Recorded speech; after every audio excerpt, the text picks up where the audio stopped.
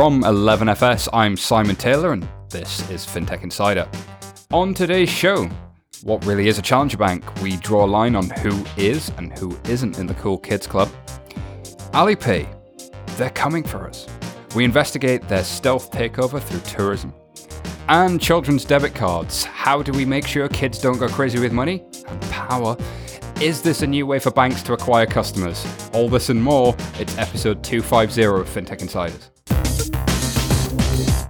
So we are here in WeWork Aldgate for the news. Today, joining me from 11FS, we have David Breer. David, how are you doing, sir? Very well, thank you very much. And we have MJ. Hello. Welcome back to the show, MJ. And Aidan. Hello. Hey, and of course, we've got the wonderful Liz Lumley joining us. Liz, thanks for being on the show. Thank you so much. And Ajit Tripathi, how are you?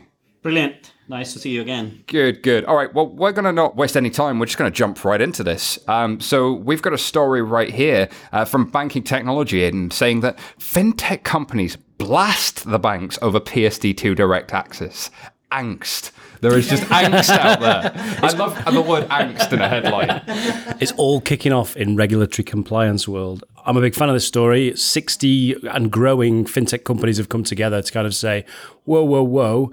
The RTS, the regulatory technical specifications that come along with PSD2 that kind of denote how these APIs are kind of going to work. They're very guidelines, not a strict set of instructions. So you mean the fact that 9 banks got together to design the standards hasn't worked for fintechs? Oh my God, that works so often. No, that's the obviously that's the CMA version, but the PSD2 is similar in that it's a lot of banks building, or it feels like that, a lot of banks building APIs for banks. And I guess finally, this felt like it probably inevitable, but a lot of companies come together and said, whoa, this is banks controlling access to the data. And what the main complaint of this group is that screen scraping will be banned, i.e., the ability to give your password and username of your bank credentials, and then a service can come in, scrape the data out, and get the transactions and put it into a third-party service. What they're saying is that banks now, that is banned from January next year when PSD2 comes into force, and you will have to use the APIs. That gives no transition for businesses that are using that as a business model. It also means banks are the gatekeepers of that. So, but hang on though, like everybody already has like stuff in the terms and conditions of their internet banking usage to sort of prohibit you giving that out anyway. So, like, how much more banned can screen scrapers be? But then it's ultimate customer need. Customers showing that you're not providing the right sort of services for us. We're willing to. They don't care, do they? People don't read the terms and conditions. They don't know that, and it's not. And there's not. I don't think there's been any losses because of that. The companies that are doing it, they know that if they lose that detail, game over. Yeah. So it's not like they're cowboys. We actually spoke with Dave Tong of MoneyHub. He's also the CTO of Momentum Financial. He wrote a great piece on this, laying it out, saying why this was good, and had a bit of a chat with him. I'm joined now by Dave Tong, CTO at MoneyHub Enterprise. Thanks very much for joining us, Dave. Thanks, Aidan. Talking about a big story in open banking world this week when a group of 60 or so fintech companies got together to kind of rail against the demands of PSD2 and the closing down of scraping. What is this all about? Yeah, it's a bit bizarre, really, because you've got these group of fintechs, mainly European, actually. There aren't really many UK fintechs who've signed it yet. Their main point is, essentially, we want to keep screen scraping because we don't trust banks to provide APIs. And so, they've written a big manifesto, and that's their thing. So, I wrote an article just because the general message of it, I just think is wrong. Essentially, they're saying screen scraping is secure, so let us carry on doing it. And it's just a bit nonsensical, really. Screen scraping is a bit of a bodge. It's a workaround that fintechs have had to use because banks haven't provided APIs. And yet, while consumers' details may be protected, no one from a kind of a serious technical security background could say that screen scraping is a great secure technology that we should keep on using kind of indefinitely. So part of my argument has been that, look, let's have a transition from screen scraping to APIs, and let's work together on that, which I think has been happening in the UK. And I think that's an interesting question, isn't it? Because all the dates are quite confusing when PSD2 comes into law in the UK. We've also got the CMA open banking measures. And it feels like, well, is there going to be a kind of API day where all the banks are going to go, aha, and switch on all these glorious APIs and data will flow freely and we'll be able to plug into them and build on them? Or is it going to be more of a staggered rollout? These businesses that are running on screen scraping, how do they plan, I guess, for that change? Yeah, no, you're right. And the reality is that already there is a transition period in the way the legislation works. So PSD2 comes into effect in January, but the regulatory technical standards, which are the things that people are complaining about because it effectively bans screen scraping, we still don't know when that's actually coming into effect. It's kind of 18 months after it's approved, and it's not yet approved. So the likelihood is that fintechs are going to have at least a year, probably more like 18 months, to transition. And during that time, it's going to be interesting because the banks are going to have to allow access to fintechs. So a lot of them in their terms and conditions at the moment say, don't give away your credentials to third parties, don't use aggregation services. They're going to have to change that, because if a fintech gets registered with the FCA here in the UK or another kind of a regulator in Europe, then they will have the legal right to kind of access that data.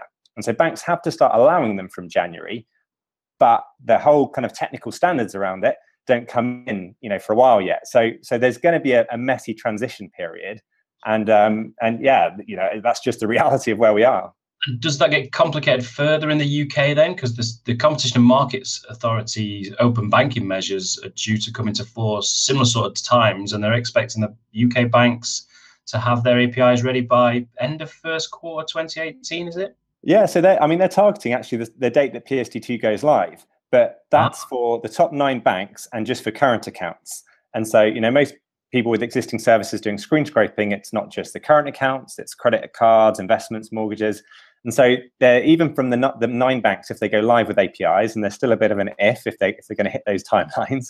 But even then, there's this transition. So here in the UK, I think there's actually been fairly good collaboration. I think there's a general consensus here that, look, actually, let's move away from screen scraping on that together. And it's just in Europe, it seems a bit more like a shouting match with essentially some of the big fintechs there who do more than just the aggregation, but with support you can actually make payments and things like that. And to be honest, they're sounding a bit like in my mind they're acting almost more like a big bank, saying, "Oh no, keep the status quo, don't change things." And that's a weird message to come from. But is it not a concern that obviously they've got business models built on these existing practices, but also knowing what the quality of these APIs are going to be like? Because I guess one of the things that's been flagged up is how many of the fintech companies have actually been involved in the design of these regulations or the design of these APIs. Like you say in the UK, it's the big 9 banks building these APIs. Is that not a bit like, turkeys building their own carving knives? Yeah, it is, and especially kind of in continental Europe, I think it is a real issue. Here in the UK, to be honest, it's actually not too bad because of the CMA remedy. There are like about 100 people, I think, working at this Open Banking Limited, and they're although the banks are paying for it, it is an independent entity, and actually they're really they're doing a good job. It's difficult, but to try and balance the needs of the consumers, fintechs, and the banks. And so here in the UK, I think we're going to get a standard which is going to work. Across in Europe, it is tricky, and definitely the banks could really obstruct fintechs, if they chose to. But I think that's where we need to get a kind of orderly transition. And across Europe, so if you look at BBVA, they've had APIs for a while now. You look at Nordea and quite a few other banks in the Nordics, and they also kind of launched API programs. So this kind of view that banks are just these evil people who want to obstruct any new technology isn't quite accurate. And we need to try and protect against the ones who will behave in that way. But probably rather than just shouting at them, a good way is to try and work with them and to let them see these new opportunities. So I'm hoping it'll be a bit of an arms race for the banks to get the best API. It is going to be very interesting, and it is going to be messy. But I just think the direction is going completely the right way. And the problem with screen scraping is that people lump all these things together. So that's kind of one of the things that been talking about, that there's kind of accessing the data via essentially an undocumented API, and no one ever wants to do that. We're only doing that because we don't have a choice. The second issue is that currently with screen scraping, it's impersonation. So the bank can't definitely know whether it's the end user or an aggregator that they've given their credentials to. That issue can actually be solved, and so there's proposals floating around, and that's one of the proposals from these European fintechs, which we've got a similar proposal here in the UK, that in this transition period, fintechs can at least identify themselves to the banks. But the big issue really is those credentials, and the PSD2 and the regulatory technical standards talk about strong customer authentication. And to be honest, that's the huge issue at the moment, and it affects loads of existing business models. Even things like Amazon One Click. The fact that banks have to apply this strong customer authentication, and they can only there's only certain circumstances where they don't have to apply it. That's the big issue, and I just don't think, as it's currently worded, strong customer authentication can take place via some sort of screen scraping. So we're going to have to move forward, and it's tricky. Legislating for APIs is tricky. Really, legislators shouldn't have to get involved in this stuff. Well, we'll see how it pans out over the next 3, 6, 12, 18, 24 months, however long it's going to be. But the doors are metaphorically opening and are definitely not closing anytime soon. So thanks for joining us, Dave. Yeah, no, thanks. Pleasure. All right, so thank you very much, Dave, for that from Money Hub. I mean, I get the sense, Ajit, that do you have some thoughts on this one? Yeah, so we just came out with our thought paper on implementing PSD2 while you're also implementing GDPR. And we are in this wonderful world where consumers, cybersecurity and privacy is a big part of customers' digital experience, right? It's not just about having access to fun and exciting products and services or useful products and services. At the end of the day, the customers do need their information to be secure and protected. And for that, we need standards. So the regulators are actually, I think, are genuinely doing the right thing here by standardizing how third parties are allowed or not allowed to access customers' data or transaction information from the banks. And banks, are the custodians of all of this data as well. So for once, I'm on the side of banks, right, on this one. And I think the RTS is right about it. Well, it'd be nice to have some standards around it, sure. But actually, if those standards aren't usable by anyone, what's the point? Are they standards? But the CMA, they're not standards, they're frameworks. It's one of the major problems with it. That is correct. So I think we're looking at two different regulatory regimes sort of going on in parallel and trying to create standards. Right. This is a negotiated process where a lot of banks and fintechs and regulators and people like us will come in and have open discussions about what the standards should be. So you're right. The APIs aren't standardized yet, but that's definitely the direction that we think things will go, and they're going. So let's give it some time, and let's be part of that process. It really feels to me like this is like the to and fro that we're going to go over the next sort of 18 months on this one, in terms of everybody wanting it broader and more open, and the regulation was put in place. The intent of that in its first place was to increase competition, right? Yes, but look at that intent. This magic pill of we just need to increase competition, and then the great fintech utopia will overcome. Wash all over all of us. I'm not sure. I'm not sure whether they think. Well, I'm not sure whether they think that fintech's gonna get the banks. I'm not sure that's what you necessarily meant. Yeah. But I think it's like turning up the heat underneath the banks. So I think almost like the fear and just the opportunities for other people to come in. There is a fear. I've talked to banks in the US, and their attitude is keep that stuff over in Europe. Please don't let it come across the pond. But this is, I think this story, without going deep dive on it, it illustrates what we're going to see. Some of the consequences are unintended or intended from what happens with the PSD2, which is what happens with every single regulation that comes out.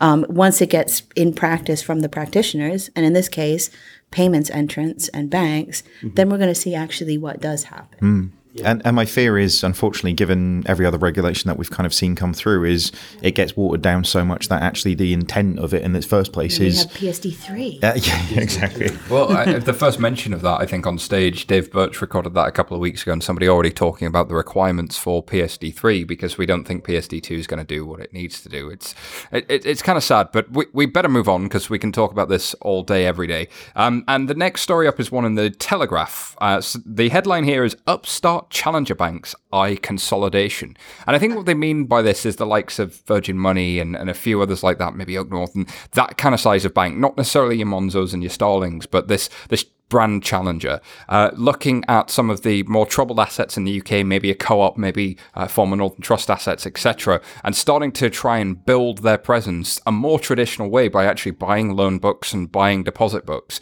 Is that actually going to make any real difference to the landscape in the UK? Because Santander came and did this in the last 10 years. Could we see more of that maybe? I do apologize. I'm actually going to talk about the media here because I think there is a misunderstanding, and I don't really like the term challenger banks anyway, of the mainstream media not really knowing what a challenger bank is. So there was a guy from Metro Bank, which was on Radio 4 last week, and, they called them a challenger bank, and you're a high street bank with a branch. That's not what I would call a challenger bank. The announcer proceeded to ask him questions about the breakup of RBS. And the guy rightly said, well, I don't work at RBS. I can't talk about what they're doing there. And I once had someone from Santander UK tell me that they were a challenger bank. I said, dude, you sponsor the bikes. You're not a challenger bank. That's the bar. Yeah. So there is. I think very much this article is about the co-ops and the Virgin Monies and the Williams and Glyns and that sort of that kind of mid-tier where there's movement happening and there's see fundamentally I think there are two questions here, right? Why do we think we need challenger banks? So if you look at the banking industry's performance in the UK over the last since the beginning of the financial crisis, banks haven't been doing very well. I mean, they've not made a lot of money. There are banks that have made 9 consecutive years of losses, is it? And these banks still have a lot of market share. So clearly something is not right about the banking industry, right? And probably more competition is required. The other point of view is from the consumer's perspective, which is, are we not getting, the kind of products and services we could get if there was more competition in the market? Does competition fix low interest rate environments? Does competition fix consumer apathy? I don't know that it does. I think and I don't think regulation fixes it necessarily. I think it's possibly even generational. I mean, MJ, you see all kinds of challenger banks and brands and that sort of thing. Do you think there's an approach coming from the challenger banks and brands that could really shake up the market and actually win customer share? And who might that be? I mean, I think that when we look at like the Tesco's and the Virgin Monies, they're not challenger banks. If anything, they're challenger brands, which I think is a completely outdated term given how much the UK has changed in the past few years with the true challenger banks and the likes of Monzo and Adam and whatnot. And I mean, I think it will be interesting to see sort of who they can pick off and sort of what type of momentum they can get. But certainly from what we're seeing in terms of the challenger banks opening up into sort of the world of the marketplace and really just providing like great services for customers. And I think changing the way that sort of the more millennial and younger generation looks at banking and approaches banking. And I think that that's going to be sort of a medium to longer term impact for... I do think that what will happen, and I'm not saying I agree or approve that this should happen, but what we consider to be challenger banks, the Adams and the Monzos, I think will eventually be bought by Lloyds and Barclays and HSBC as this boutique business. Or the other way around, depending on the valuations. So that's what happened with RBS and NatWest. That's what happened with Lloyds and HBOS. The smaller one ate the bigger one. And actually, if they can grow their customer base to a certain point, maybe. And be more profitable but then and the more alternative efficient, is the BBVA by Simple, Holvi, and anything else that moves. But then you think about what happens after those acquisitions, and Simple, Holvi, what's happened since Atom? What's happened since they've acquired these organizations? They've pumped a whole bunch of money in there, but they're not necessarily getting the business case benefit. And actually, it feels to me like the market's really looking for that business case that makes sense. And yet, here in the UK, so I was talking to the CEO of RFI, the research company, earlier today, and he was sort of mentioning that the UK is the third most digitally ready country in the world when they survey different generations. So if you look at number 1 was China, number 2 was India, number 3 was the UK. And in a lot of markets, you see that actually that's the millennials that are digitally ready, and then it kind of drops off through Gen X and down into the boomers. In the UK, it's pretty flat. As a country, we are absolutely ripe and ready, but also we're not a billion people. We have one major regulator that you need to deal with, and we have a government that's really pushing for competition. So does this mean then that the tech players come in? Does it mean that more things like that happen? Could they get into this challenger consolidation place? Yeah, see, part of digital disruption is that it sort of is going to rewire the industries, as in it'll redesign industries. So I think we're thinking too much about banks, and we're thinking not enough about banking, right? So what are the services that the consumer wants? And if WeChat, for example, or Tencent is in a position to create lending credit or other credit models or payment services, then they don't have to be a bank. They don't have to be a payments provider, right? So it's a question of who's got the best. And especially with open banking, once third parties start to combine their data or external data with banks' information to offer new and exciting products and services, then these boundaries between industries sort of start to dissolve. I think that's what's really exciting about this. When does the regulator come in, though? Because the FCA doesn't regulate Apple Pay. But if you're moving towards a place where there are a lot of people who look at their payments through Apple Pay, and then you go into credit, then you're going into the bank world. Yeah. Where does the regulator come in? And it's the same with Bitcoin and all of that stuff, right? As in, the regulators are there to protect consumers at the end of the day. So if there is a financial service being offered to a consumer one way or the other, in whatever form it is, then the regulators will be involved to protect and do what they do, which is monitor and protect. There's a funny story about a bank CEO who shall remain nameless, and I have this secondhand, who once asked one of his aides, "Why do I need to take deposits at all? Because it's the least profitable part of my business." That's what makes a bank. That's a bank. Oh, well, yeah. Was it you, Liz? David nearly fell off his chair. But I think what he was actually getting at, was that this is something that, to Ajit's point, there are a lot of bits of banking that you can chop up that are profitable, and the holding onto money bit is the least profitable bit. Like the current account is the least profitable bit, and it's hard to run that at any kind of margin. But I think there's something that you shouldn't forget, okay? And I get exactly what you're saying, but the reason why banks take deposits and make loans, and that is heavily regulated, is because your money is secure. That's exactly right. And so we have to look at business models where that core still exists, because dealing with people's money is very serious. And I can't keep my money under the mattress, right? As sometimes people did in Japan when the interest rates were really low. You're right, Liz. I mean, there is banking as a fundamental service involves protecting somebody else's money.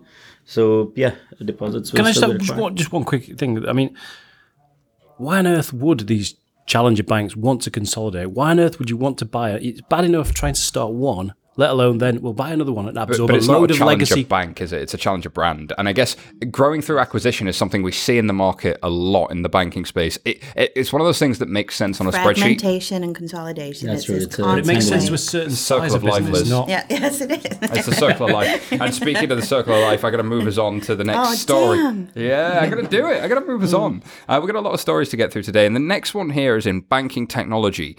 Deutsche Bank are leading a charge for a pan-industry e-identity platform. Ajit, do you know a little bit about this one? Yeah, so I think Deutsche Bank have been leading the thinking in my book in this space for a while now, and let's think about what happens after open banking and PSD2 are real, right? So if you're a retailer and you're a bank, and you want, as a consumer, I want to be able to use my retailer's account to access my deposits in a bank and actually make payments, then I do need the bank and the retailer to share a certain token or some notion of identity where they can both agree that I am Ajit, right? And this is my account. So from a commercial perspective, I know there has been a lot of debate about self-sovereign identity, and there is a lot of philosophy in this space.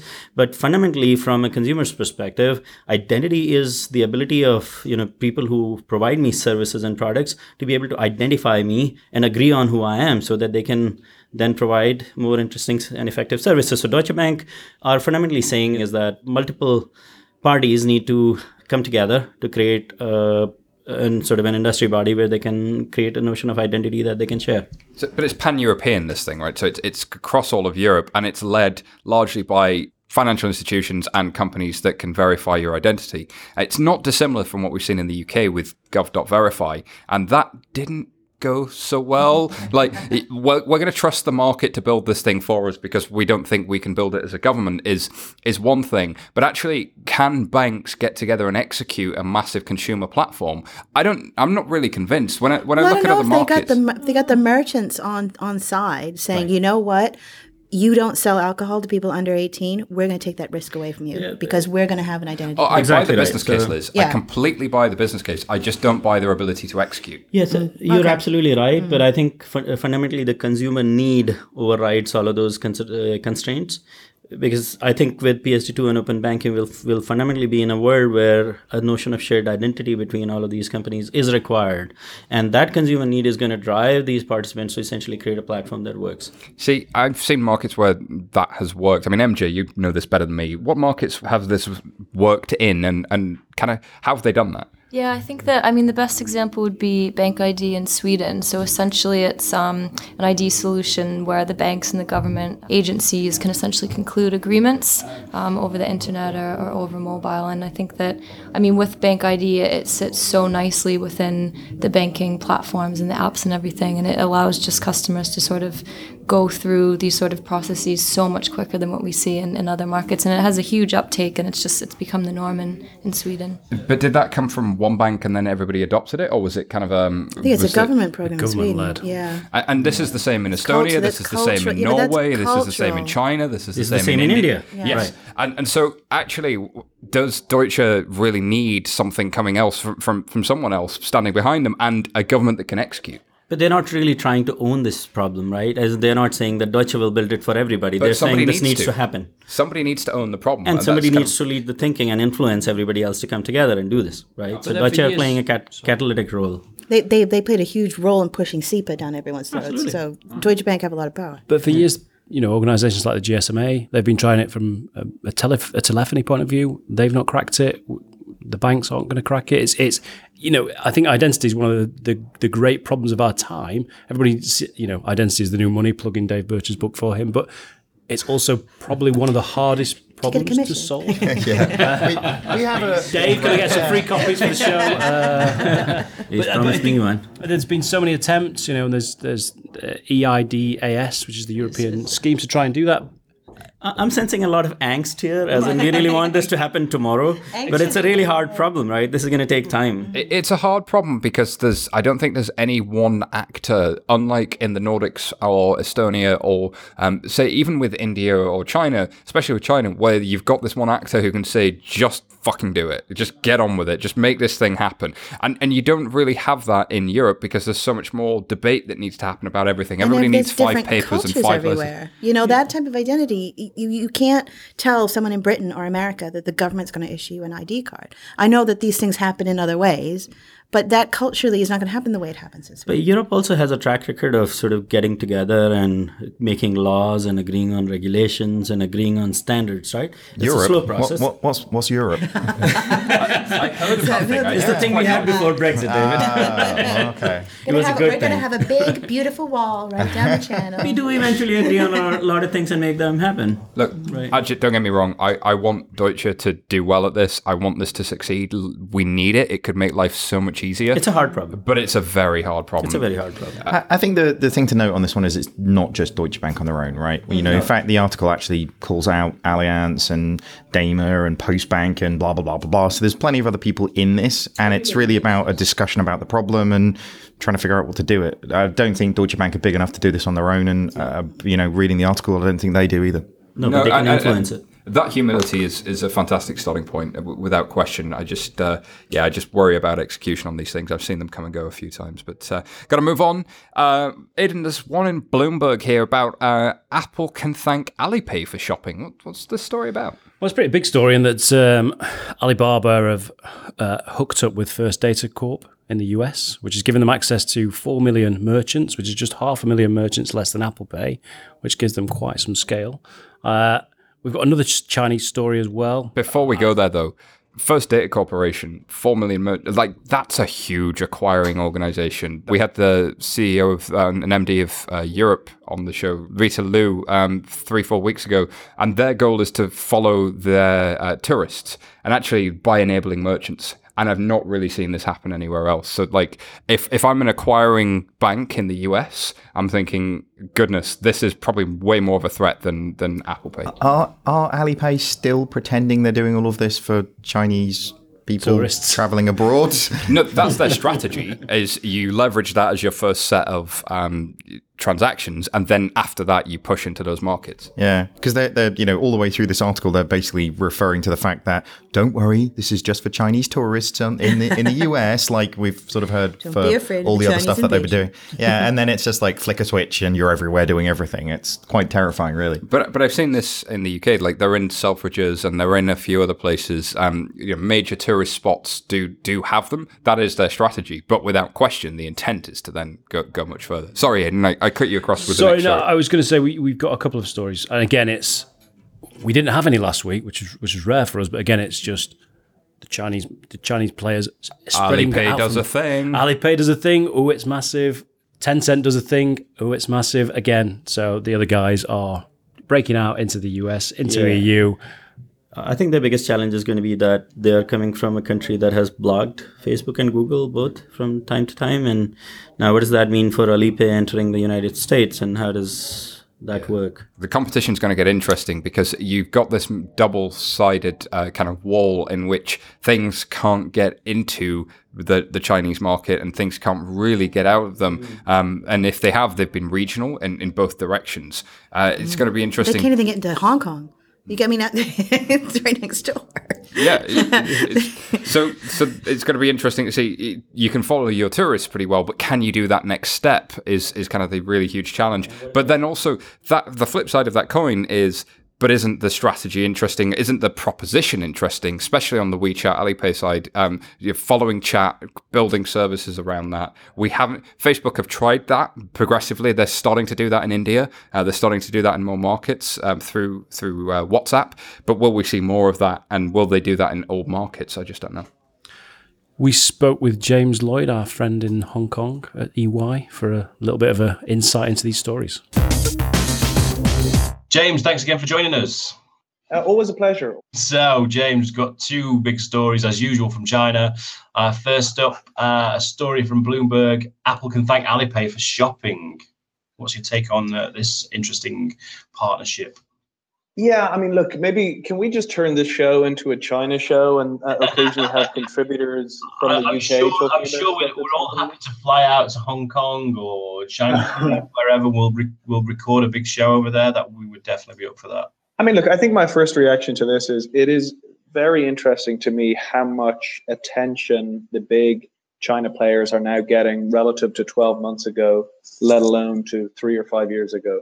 Of course, that's a consequence of their growth, but also very much their internationalization. And in this instance, great deal between First Data and Alipay. Actually, I believe they've been partnering for some time on a trial basis. But again, in a simplest level, this just enables the same old strategy, which is to say, can we facilitate China outbound, be they tourists or students, as they seek to pay for goods and services as they travel? But maybe there's a little bit more to it than that in terms of these types of strategic relationships and what are the potential quid pro quos. I'm not sure why Apple is part of this. I mean, actually, I think for me, the more interesting Apple story in relation to China is the decline in some of their sales of iPhones in China. And look, I think the outbound continues to impress. My take on this, as ever, is that Ali and Ant Financial have a very coordinated strategic roadmap, and they know where they want to go. And they're getting there at record speed. WeChat, a little bit more fragmented, perhaps, in their international approach. Maybe as a consequence of their domestic focus. And I think we're going to see some pretty interesting stats out of Tencent in relation to that over the coming months. So, just on that, the other story of the week is that WeChat, Tencent's equivalent, they've made an investment in Silicon Valley-based mobile payments, Sitcon. Again, it's very interesting to see moves outside of China for me, and I guess potentially worrying for some of the other financial players. Well, so again, I don't know if this is as big a deal, perhaps, as a couple of the papers have reported. I wasn't aware they've made an investment in Sitcon. My understanding was that it was more a partnership, a merchant acceptance partnership. They did make an investment in a company I know quite well last week called Airwallex out of Australia, which is a remittance company where Tencent co-invested alongside MasterCard and Sequoia. So again, a small early stage investment, but kind of perhaps interesting given the money movement remittance space. I think Tencent as a firm, perhaps on this podcast and elsewhere, I talk about WeChat Pay quite a lot. I talk about the ecosystem in WeChat. Tencent is ultimately a gaming company, and that's where they make incredible revenues, really fantastic cash business. The messaging side in China is all pervasive, and I only see that going up and to the right. I mean, in terms of the amount of time people are spending on the platform, it's getting more and more. So payments is an inherent part of that now, and particularly the offline side, they've been making huge inroads. I'm not sure what the international ambitions of a WeChat can be. I mean, if you just simply look at the numbers in many of the Western markets, Facebook Messenger, WhatsApp are entirely dominant. Out here in Asia, you've got Line in Japan, Thailand, you've got Kakao in Korea, you've got Viber, you've got a couple of other players. But ultimately, it feels like a difficult market in which to really dominate, as they have done in China. So where does that leave WeChat Pay? My own sense is probably more aligned to the Chinese outbound, again, the students and travelers. And is there a more strategic play beyond that? I think we're going to have to wait and see. Well, we will wait for next week's bunch of stories that astound us as the march continues. Great stuff, James. Thank you very much. Cheers. All the best. Thanks very much to James. MJ, have you seen anything in the WeChat side that has impressed you? What is it about it that really makes it stand out? I mean, it does everything you could possibly need to do. I mean, from paying your friends to booking appointments, from paying utilities and everything, all in one like central, super easy to use hub. And I think that like anywhere that WeChat and subsequently WePay is coming into a market, people should genuinely be frightened. Frightened. Ooh. And you can see that all on Pulse, right? Cool. All right. So next story up. MJ, we've got a story from Nina Mohanty, who's at Nina Mohanty on Twitter. The story's in Mac Rumors. Visa and payment startup Current launched debit card for kids that Like ties Osper. that ties parental control. I've seen that one before. So yeah, basically, is this just Osper or? Yeah, essentially it is. And I mean, I think that we've been seeing over the past few years kind of trying to get into this space, and I think that it goes into a wider push with the idea of having sort of group accounts and sub accounts. So something we're seeing with Bunk, it's sort of not necessarily positioned towards sort of youngsters, but kind of that maintaining payment limits. And who are Bunk, for listeners that might not know, or people in the room? Bunk is a challenger bank coming out of the Netherlands, which are quite cool. They're doing some interesting stuff. But I mean, yeah, essentially it's an app where it's digitizing like the weekly allowance, so parents can sort of get a better sense of where their children are spending. Kids can get more educated on saving and spending and whatnot. So it's essentially Osper. But I think having looked at the app, like the UI and the look and feel is much better than Osper. It feels much more targeted towards an actual youngster, a teenager. The Bunk one, not the Visa. No, the Visa and Current account, yeah. Because Osper has a partnership with MasterCard. Yes, yeah. Rivalry being formed. Yeah, so I think, I don't know, it would be interesting to see if the sort of targeting towards the younger generation ever really picks up or anything. I'm fascinated by it. I know, I think it's fantastic. I have a 12-year-old who's been on it for a number of years, and when we first opened him up a bank account at a Spanish bank that has branches in the UK, they gave him a passbook, and I was like, oh my God, why? And we got him an Osper, and I've had to turn it off a few times when he went a little overboard at the trainer store, but it's great. I love it. I think it's a good way to go. But this is what's annoying for me. I mean, why are we educating this new generation in the old tools? Why are we giving them physical cards instead of a more digital experience? This is your receptive audience. This is the bridge. This is the bridge. That's correct. Yeah, that's right. But also, why aren't like high street banks more interested in this as a proposition? Yes, exactly. That's what pissed me off about Osper. Is like, why didn't all the big four, the big five offer this? Because it baffles me. Because the bank is my bank. The bank is my bank account. And once you've got somebody at a young age, you've got them for life because they're not going to switch. Exactly. Yeah, what we've seen, like the only initiative is like NatWest, like they came out with like the Pigby kind of like iPad app, which was it was a game. It didn't really like provide that much in terms of. Oh, what do kids need? Kids need games, not accounts. No, kids need something that they can take to the Lego store at Blue Water and buy something with. that was a game changer for my son. I think that A game changer. Yeah, that he could do that without mummy being there. And that's a sense of empowerment. It's a sense of financial control. It's learning how money works at a young age. Like, all of this stuff could be really adding to the social responsibility and the CSR side of what banks do. And instead of sending staff into schools, which is a great initiative, I don't discourage it, but actually, how about living it through your products? Yeah, I've seen bank people say, young people have no money. Why do we need them as customers? I'm like, because they're your future customers. They will have money someday. We were all young at one point, right? Yes. But I think this is, again, I've talked about this before, but we've not really seen any family interfaces. It doesn't have to just be kids. This could be, and we're talking about younger kids, but students, elder parents, there's really not been anything from banks really delivering products that deal with the fact that we aren't just individuals who have a banking relationship. I'm probably the guy. Families. Now, I'm probably the guy in this room who spent too much time doing regulatory work. So now, I don't know if Simon, if you watched the recent episode of Silicon Valley, and there is this chat application that under 13s are using, and apparently that's a problem. So while you're giving access to financial products and services to young people, you probably want to be careful about what the implications are going to be for these customers. And again, that's going to be interesting, is how you can design controls into it that either it becomes compliant or regulatory compliant. Yeah, so I mean, with this, essentially the child has 3 different types of wallets within the app. So they have the spending wallet, which is linked to the debit card. They have the savings wallet, where they can put money away for a rainy day. And they actually have a giving wallet, which is sort of something we haven't seen, where they can donate to charities. This is beautiful, right? Because I guess, like you say, 13 is the age, but can you, I don't know, would you give a younger child, here's £10? Well, we do that, right? Exactly. Well, the Osprey card is 8 to 18.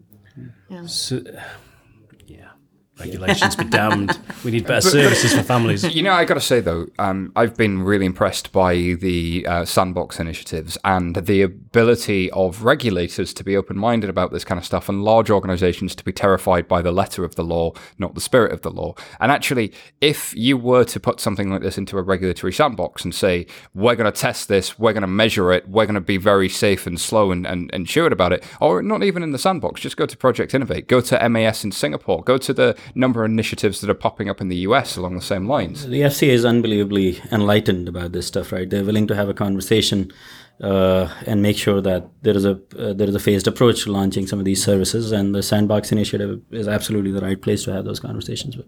Absolutely. Well, on that note, we've got to throw over to our sponsors and thank them and have our Pulse Minute. The Financial Times guides you through complex issues. In divisive times, don't settle for black and white. When you need the full perspective, turn to FT.com. Become a subscriber today. Search for FT subscription.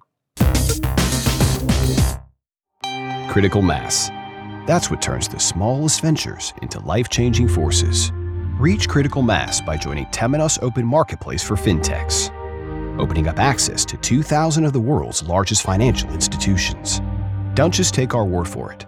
Temenos Marketplace has just won Reader's Choice Best Emerging Innovative Technology Product and Service at the 2016 Banking Technology Awards. Join Temenos now. We make the money go round. Let's be honest, most digital banking experiences just aren't that amazing. Learn how more than 180 banks worldwide, including Barclays, Deutsche Bank, and BBVA, innovate faster with Strands as their trusted fintech partner. To find out more, visit strands.com today. 11FS Pulse Update. Hello, this is Ross from 11FS. And this is Megan from 11FS. Today Megan is going to tell us all about a new market entrant and another new brand being featured in 11FS Pulse, the UK challenger bank, Starling. Yep, Starling are out of beta and open for business. And what has caught your eye? Firstly, the onboarding. Some customers have experienced a few kinks, but me personally, I had a great experience that only took a couple of minutes. The UI was super slick, and the identity check was completed without any pain points, which isn't always the case with account opening on a mobile. And once you're up and running with the account? The landing page is super visual and very unbank-like. You can see your balance, your spend for the day, and a nice breakdown of spend per merchant. Also, you can easily add a new payee just by authenticating with your password. It sounds like you're a fan. Sure am. Cool. And as always, tell us where we can see these Starling journeys in action. Head over to our website at 11fs.com and look up 11FS Pulse, where there are hundreds of great digital banking experiences being showcased.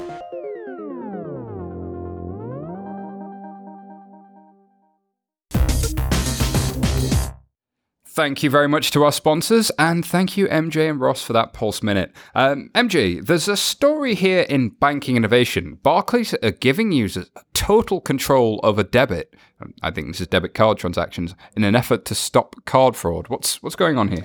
Yeah, I mean, what they've actually implemented isn't anything new in terms of being able to limit your card and where you can use it within the app. But what is quite different is sort of how they're spinning it and simultaneously running this campaign as a way, I think it's the new digital security campaign, the Great British Fraud Fight Back. So it's a £10 million initiative to increase consumer awareness of digital fraud risk within the UK. So what they're actually letting customers do within the app is they can set up an ATM withdrawal limit and they can toggle off and on the ability to make remote purchases. Now this is like nothing new whatsoever. So Monzo, you can freeze your card. Metrobank, you can freeze your card.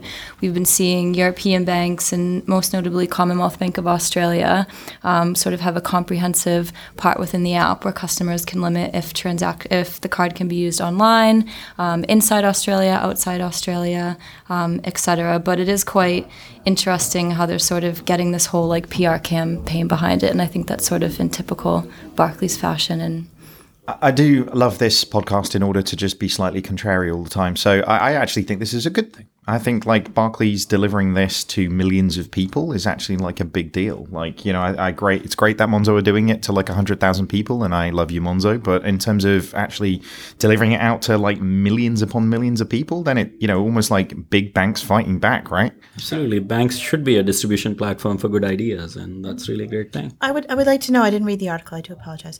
But Barclays has the Techstars Rise Accelerator program. Is this something they developed in-house, or is this something that they brought? You're mouthing at me. Nobody else can hear you, Simon. You need to make noises. No, but I really wanted to know because, you know, if banks have these accelerator programs and bring in stuff, like where did this, you know, innovation come from? Does it come from in-house? The article doesn't say. It just says it's a Barclays developed thing. The 10 million fraud thing's quite interesting as well. I wonder if, so they're spending 10 million to shave a significant amount of fraud off. Like how much fraud do we have to get rid of 10 million? Just like save the 10 million, right? I don't know if that's the business case. I think there's a bit of marketing here, and there's also a bit of the fact that having the feature when you're a high street bank isn't the goal. Having a feature that people use is the goal, and actually you need to get people aware of that. So if you've got a fraud issue because you've got 12 million customers who don't know how to do something properly and they've never seen a feature before, you have to educate them to how to use the feature. And I think this is the right thing to do. I think it's one thing, as you say, to have 100,000 people use it, but those 100,000 people are self-selecting as people who really get this stuff and are really geeky and really care about it. But there's a whole swathe of the country for who fintech just doesn't matter, and actually managing their money and not getting defrauded really matters, and having some education for them is probably a really good thing. There is 7 billion people in the world who don't really need to know how the internet works, but they use it anyways, right? So fintech to me is like that. For sure. Yeah, no, I completely agree with that. My mum doesn't need to know how it works. She just needs to know how to use it, right? And I think on the innovation coming internally. Sorry. Maybe, yeah. And if so... Perfectly happy to use it. I have no desire to know how it works. If it is, I'm very proud, I have to say. I think on the innovation coming from internally or externally, I think there's definitely something about are these labs purely just for show, or are they actually delivering anything? We covered the story last week of Barclays launching the quote unquote largest fintech hub in Europe, and I think the intent is definitely there.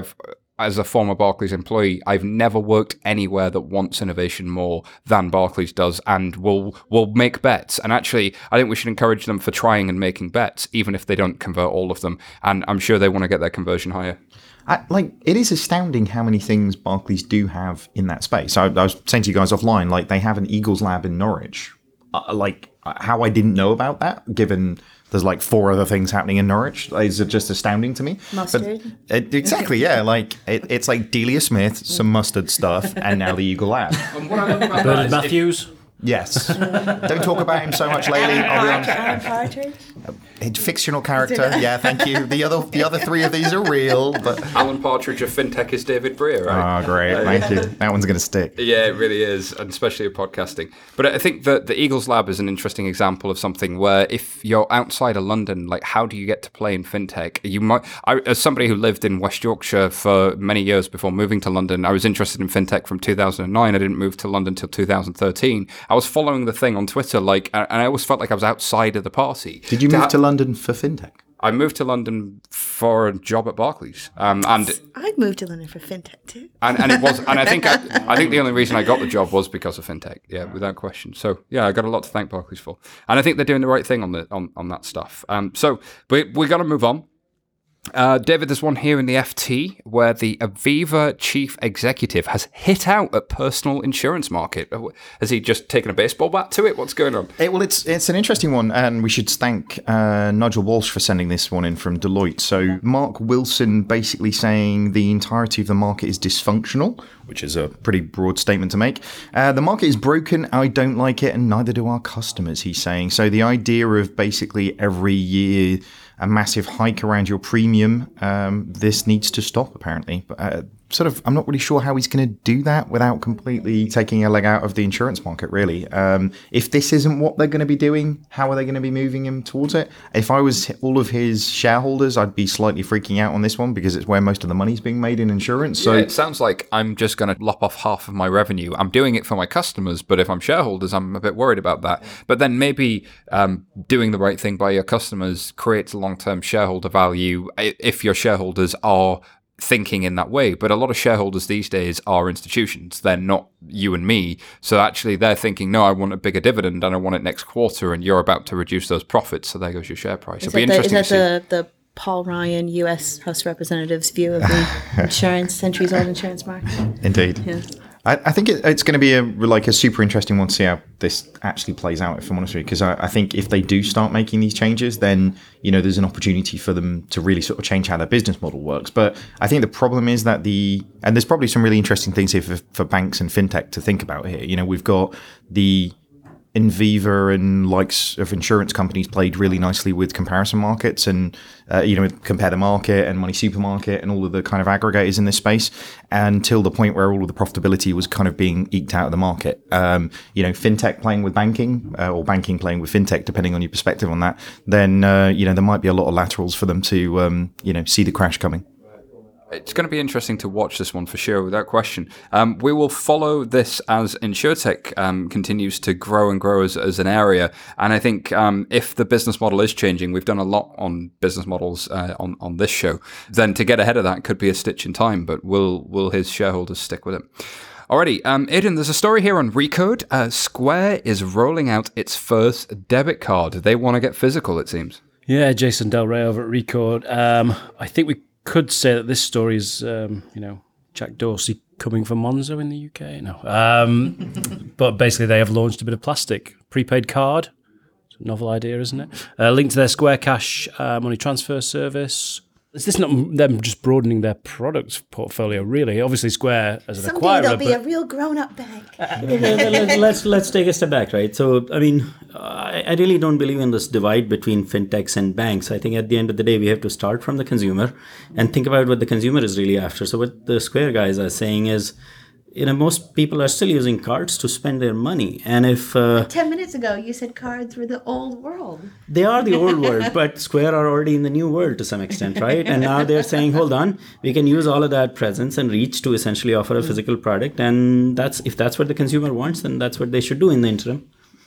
Right, so we kind of have to start with the consumer. I think it's an interesting one. They're like continually, we're seeing these organizations like going digital and then like backing into like the old world, like Amazon opening stores. But I think your point, Ajay's point, is perfect. It's there are the digital dreams, and then there's how grandma on the street is going to use things, and sometimes you have to offer the card. The consumer what the consumer wants. But would like grandma on the street want to card from Square, like, would Grandma know what Square is? Do you know what I mean? And I'm guessing that's not who they're targeting, right? This is going after a slightly different market. This is looking at, all right, so you're kind of maybe using peer-to-peer. Okay, the 28-year-old in Sheffield who doesn't know all the fun stuff at fintech. But here is the thing: if a grandma does decide to use the Square, racists. You can say that on the podcast. All you people came. No, I'm not down here. If only I knew which little backwoods US town you came from. No, I think this is an interesting one. We've seen in recent stories in recent weeks with people moving more and more into peer-to-peer, and I think Apple were doing something on last week's show with them wanting to do peer-to-peer payments with a debit card backed up on Visa's V.me platform. It seems like that prepaid card piece is something that a lot of the technology providers are thinking, we could get into this. And as I said on last week's show, Google Wallet tried this 4 or 5 years ago. I don't know that the business model works. Yeah, see, the problem is that the cost structure for some of these digital and physical businesses might be fundamentally different. So if you think about it, right, so it's really hard for some of the physical businesses to launch a digital business because the capabilities, assets, and systems, and now I'm being a bit theoretical here, are completely different. The same thing works the other way around. If you're a purely digital business with a digital platform, it's like Netflix shipping DVDs. It's a completely different cost structure. You want to do it? I'm not sure. And this is an idea. It's kind of like they've gone from backwards. They've gone to shipping DVDs from having a digital platform. Yeah. But they're doing that because there's a distribution problem in that when I send you money on Square Cash, for you to then onward spend that is pretty difficult. If I give you a card, you can spend that quite easy if it's in your Square Cash account. But the problem with prepaid has always been that the cost of issuing the cards is really, really high. So the business case doesn't make sense unless you're really making a lot of money somewhere else in the deal. So I don't know that this will stack up for the same reason that Google Wallet folded, for the same reason that a lot of the profit's not there. Can I be a bit curmudgeon-y? And I can just say, you guys have plied me with pints of wine, so I do apologize to your audience. This is about to get fun then. Well, Simon already said fuck, so I'm really glad there we go. So there is this, like, I'm talking as a consumer now, not as a fintech person, and the standards in how you use cards and cash. So I took a flight to Malta on BA, and they now charge for food. Crazy. It's M&S food. Yeah, I know, it's good food. I get it. And they said they made an announcement. You can only pay by card. That's fine. Here's my card. I flew back on Air Malta. They had the food, and I handed my card and said, no, we only take cash. I don't have any cash on me. And I want some flipping standards. That's Boston for you. That's where I'm from. Thank you, Liz. Why? I think that's what pisses me off. Yeah, I get it. The fact that everybody's having to implement payments in different ways for these different scenarios, and you're longing for that Uber-like experience, the Amazon one-click experience, where it just gets out of the way. I want to do a thing. I don't want to think about paying. That's get exactly out of my right. way. You do payments because you're doing something else, right? You do banking because you want to to do be able to do other and things. a bag of crisps, okay? Absolutely right. No, I think as well, if you look at just like the basic peer-to-peer initiatives amongst the banks, you look at Payam versus Swish. In Sweden, Swish, all the banks came together. There was one standard way to have a peer-to-peer payment, like a beautiful process. And then you look at Payam, and it was like everyone was branding it differently. So the Swedish hired some service designers and built it properly, whereas it was built by and engineers Payam was regulators. sort of the UK Payments Council and Faster Payments trying to get together and do something and by standards and slowly. They were so mad. Yeah, so you don't want to create standards too quickly. As in, you want the standards to sort of compete and evolve and arrive, as opposed to just agreeing on a standard that might be suboptimal. Cool. Well, we better move on because we could talk about this one all day, I'm sure. Alrighty, Aidan, there's a story here in Finextra. Starling opens a payment services unit. Is that unit something that's like a special ops unit? I'm not sure if it's like a physical unit or a kitchen unit. I don't know, but it's another payment story. I'm sorry, Liz. But I think this is an interesting one. Again, this is basically Starling, taking their faster payments agreements and sticking an API on it. Letting people build on top of that infrastructure, which is... If you like it, you should have put an API on it. You knew you were getting one, Simon. That's what I hate you. I'm not happy right now. Yes. And we have a name. If Beyonce's listening and she wants to be a guest on the show, that would be fantastic. You're going on the whiteboard. But yeah, I don't want to say any more than that, really. It's an API to payments. It's simple, it's nice, it's great. And I want to say a couple of things about Starling. I tweeted the other day that they feel like they're really hitting their stride. They're launching. This is one thing, and they've also, they've got their beta app into the app stores this week. Their, invite codes are going out. They're ramping up. And the interfaces, we've had a good look at them on our Pulse products. Megan? Yeah, we have. So I think it was this week. It's still in beta, but it's available to anyone, which is quite nice. So we actually applied for the Starling account and everything, and it was super, super, super slick. I mean, within a few minutes. And I mean, there are some things in terms of like the UI and the customer experience that are just kind of like, that's a bit different. I don't really know if I like that or not in terms of navigation and whatnot. I like purple, so I'm very happy with the app.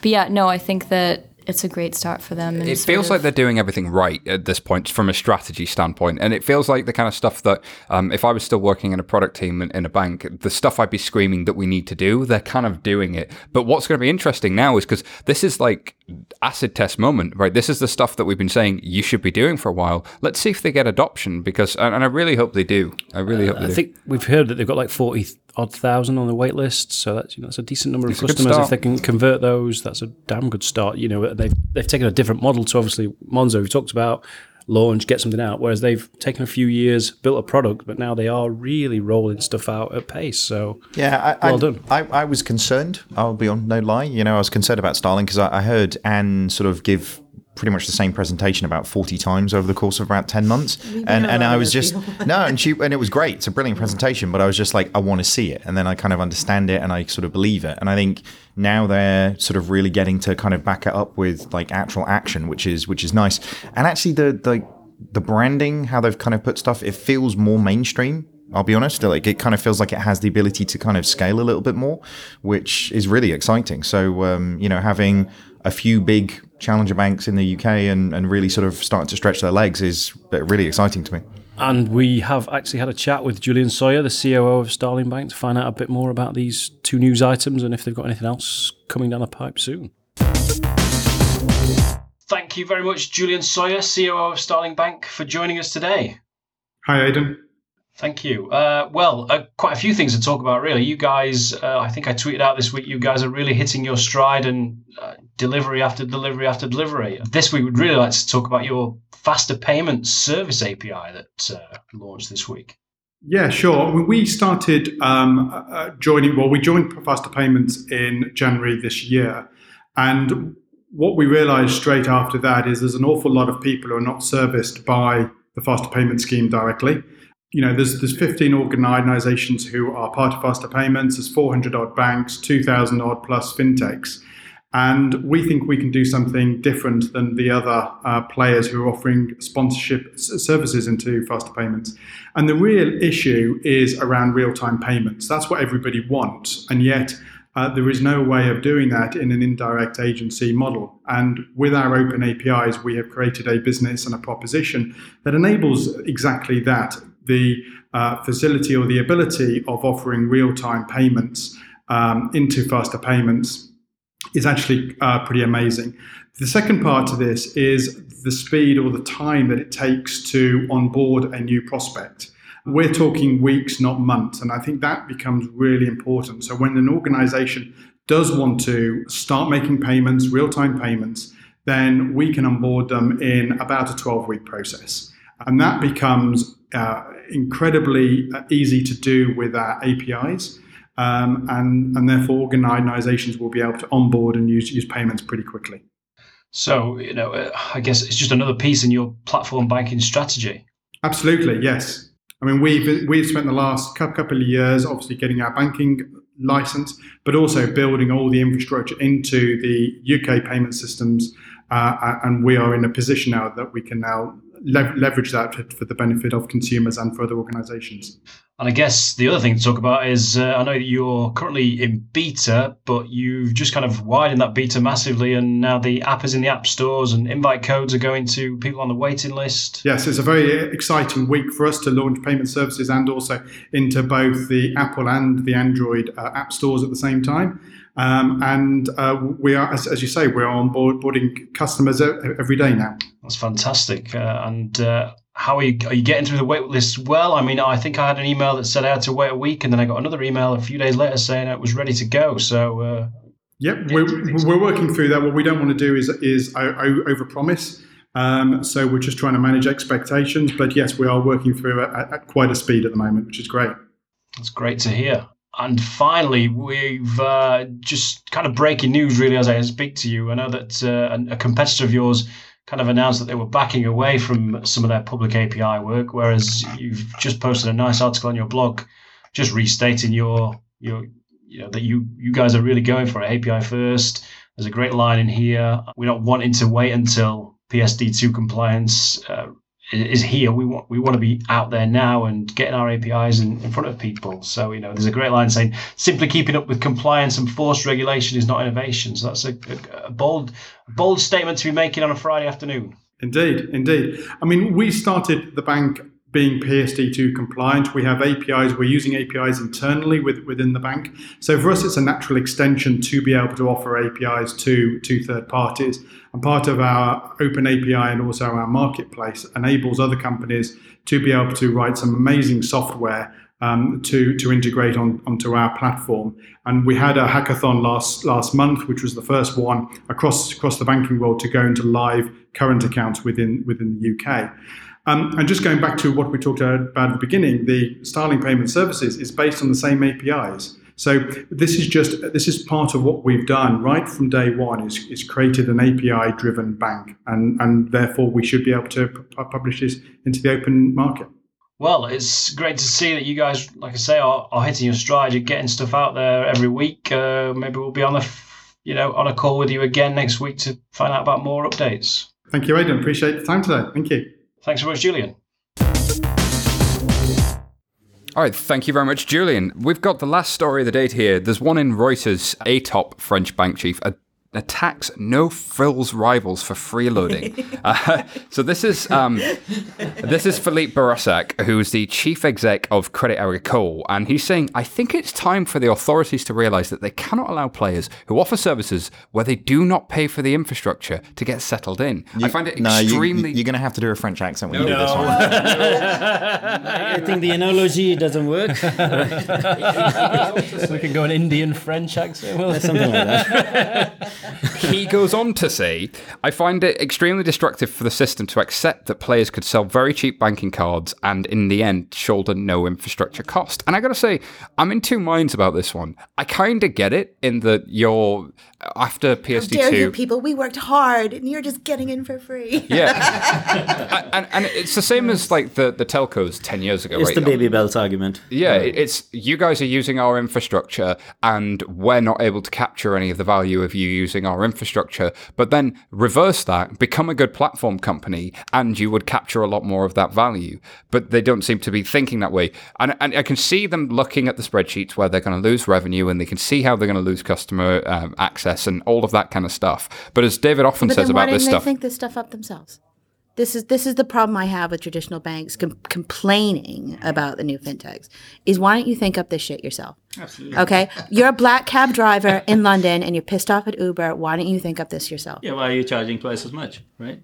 And there's a spokesman here in this article from Orange Bank, and they have a full banking license and their own infrastructure. So they're kind of going, hey, well, we're building infrastructure. If I'm a Starling and a Monzo as well, and that sort of challenger who's building infrastructure, I'm kind of like, that it's not just fintechs building on top of your infrastructure, and why not think of a way to profit from it? There's a really great one here from George Bevis, who we've had on the show a number of times, who's the chief executive of Tide. So they're offering small business bank accounts. And he goes, it's nonsense for incumbent banks to moan about new players using infrastructure that was built decades ago. Passing electrons between banks is not something that banks can claim is difficult, for which they should be charging expensive prices to do. More importantly, banks have had it so good for so long, right? We have had this infrastructure for years and we've monetized. I'm speaking like a banker, but we've monetized it. We've had all this access, monopoly access, oligopoly access to consumers. Now it's time to open it up. And it's time for us to compete. I think that's the thing. The whole thing reads like it's not fair. And and I think that's the sad thing on this one. Let's get competitive. But I have to say, like on the back of the Jess Staley one that we had, the story last week from Barclays CEO, they've done exactly the same on this. I guarantee there's going to be like 400 people ranting about this on LinkedIn because it's like really provocative headline, picture of him looking like an evil villain, and nobody else is reading anything other than just rant on LinkedIn. So I'm going to come and find you people, and I will talk you into sense on this one. So. But any technology, and I'm going to go way back in fintech history here. So if you look at the old big investment banks offering broker research, and there used to be certain institutional investors that got first call. And then First Call was launched by Thomson Reuters, and all of a sudden everyone got stuff at the same time. Technology can be a leveler. That old world, that old boys network, the old world, that it's got to be dismantled. The consumer must win. That's what matters. It does. Right. But people like unfair advantages. That's the thing. Of course. Like businesses are always based on unfair advantages, right? And these guys really...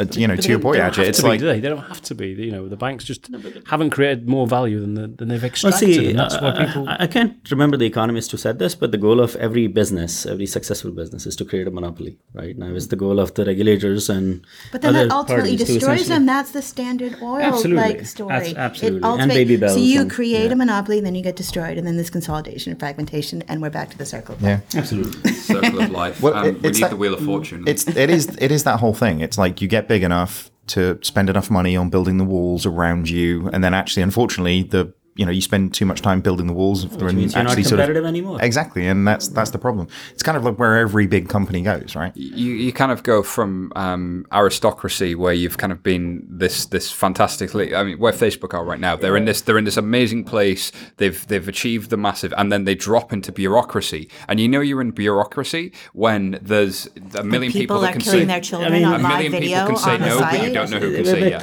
Clay Christensen wrote books about this stuff, right? Innovator is still a man, and so on. So at the end of the day, what happens is that these businesses get logged into a way of doing business. They get logged into a culture, a cost structure, and so on and so forth. But the consumer needs shift.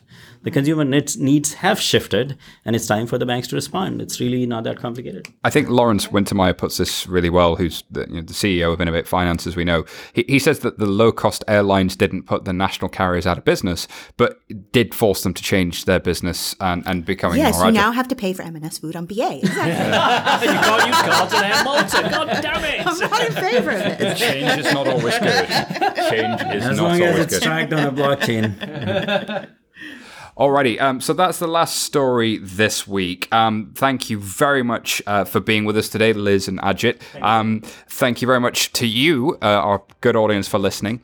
If you haven't already, check out our interview with Gary Vaynerchuk, and if you want to feel the full force of Gary's persuasion, head on over to our YouTube channel for a different look at the interview. If you like what you've heard here, subscribe to our podcast, and please leave us a review on iTunes. Tell some friends. We love reading the reviews, and we love hearing about what you think about the show. That's all for now. Thank you.